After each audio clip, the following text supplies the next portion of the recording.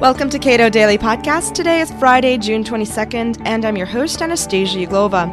A Cato Capitol Hill briefing yesterday presented clips from Michael Moore's new documentary, Sicko, along with footage from competitor films that present a different take on what's plaguing American patients. In today's podcast, a recap of the event with Cato's Health Policy Director, Michael Cannon.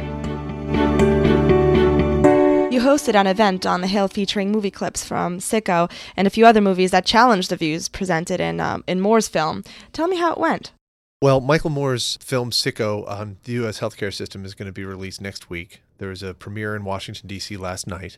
And so we put together this event to show some clips from Sicko, some clips from some alternative films that are more critical of foreign healthcare systems, and we let that serve as a launching pad for a discussion about the relative strengths of the U.S. healthcare system and other. What were some of the films that you featured? Well, there's a group called the Motion Picture Institute that put together a series of short films about healthcare in Canada, healthcare in the U.S. This one film that we showed today was called A Short Course in Brain Surgery. It was about a man in Ontario who couldn't get the MRI that he needed in time and couldn't get the surgery that he needed in time and ended up having to come to the United States for those procedures. I thought that filled an important gap in Michael Moore's movie Sicko, because Michael Moore pretends that if we adopted a socialized system like you see in Canada or Britain or France, everyone would get the care that they needed and we wouldn't have people getting denied care by HMOs. Well, in fact, in every system, someone's going to have to decide whether or not you get this surgery or whether or not you get this MRI. And those decisions aren't made by HMOs in those other countries. They're typically made by the government. It's the government that ends up denying care to people. And the film Sicko really wasn't honest about that point. So we showed this film called A Short Course in Brain Surgery to make that point. And then the final series of clips that we showed were from The Barbarian Invasions. This is a French-Canadian film that was released in 2003. And it's not a documentary like the others. It's not primarily about healthcare, but it has a depiction of the Canadian Medicare system, a hospital in Montreal that is pretty startling. It's overcrowded, this hospital. It's technologically backward. They forget the names of their patients. And in that film, the main character ends up having to go to the United States for some treatment. What's interesting about that film is that when it was released in 2003, there was no controversy about, in Canada or in the United States, about its depiction of the Canadian healthcare system. It was pretty much taken for granted that that was an accurate portrayal. In fact, that film even won the 2003 Oscar for Best Foreign Film. So it was embraced by Hollywood as well as foreign critics. And how did your progressive counterpart Ezra Klein like the movie? What does he have to say about Sicko? I think Ezra had some issues with the movie as well. I think that he thought, like me, that it was a little too focused on the shortcomings of the U.S. healthcare system and the positive attributes of foreign systems without showing the reverse, the flip side of both the U.S. and foreign healthcare systems. That said, Ezra supports a single-payer system for the United States and doesn't think that we will end up with worse health than we receive under the system that we've got right now.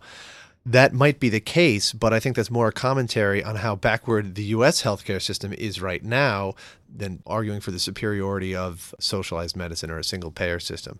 I think that we can do better than both, but what we need to do is we need to train the market to respond to the needs of individual consumers rather than insurance companies, employers, government, politicians, and so forth.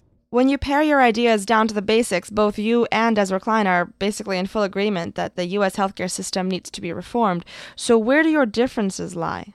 Well, like Michael Moore, Ezra thinks that the profit motive is a problem in healthcare. Ezra and Moore both claim that the profit motive encourages insurance companies to deny healthcare to patients.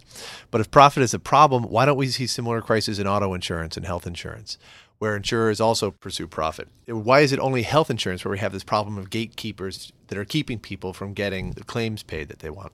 I don't think the profit motive is a problem. I think that the reason we see those gatekeepers in healthcare and not in other places has to do with the way the government has set up our health insurance market.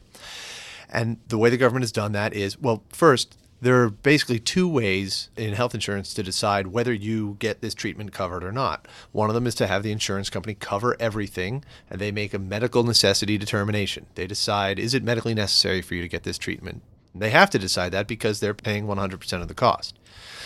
The other approach is coinsurance, where the insurance company pays, say, 80 or 90% of the cost, but you pay a small portion of the cost, 20, 10%, something like that. And then you have an incentive to weigh the benefits of that treatment or that surgery, whatever it is, against the portion of the cost that you're going to bear. And that way, the insurance company is much less interested in making medical necessity determinations because the patient is more interested in doing that, in weighing the costs and the benefits and deciding if it really is necessary. But what Michael Moore ignores and what Ezra ignores is that the U.S. government encourages gatekeepers and penalizes coinsurance. It encourages the form of insurance that puts an insurance company bureaucrat in the position of deciding what kind of health care you need and imposes a tax penalty on the kind of health insurance that allows you to make that decision. So I don't think it's the profit motive that it's the problem here. I think government is the problem. You'd say government is the problem. I thought that the whole issue is that health insurance is linked to employers. So if a person loses his job or leaves his job, he also loses his health insurance. Well, the reason for that is government. The federal tax code created this employment-based health insurance system by creating a huge tax break for employer-provided health insurance and a concomitant tax penalty on any other way of paying for health care. So we have a system now in the United States where if you lose your job, you also lose your health insurance, by the way, at the worst possible time.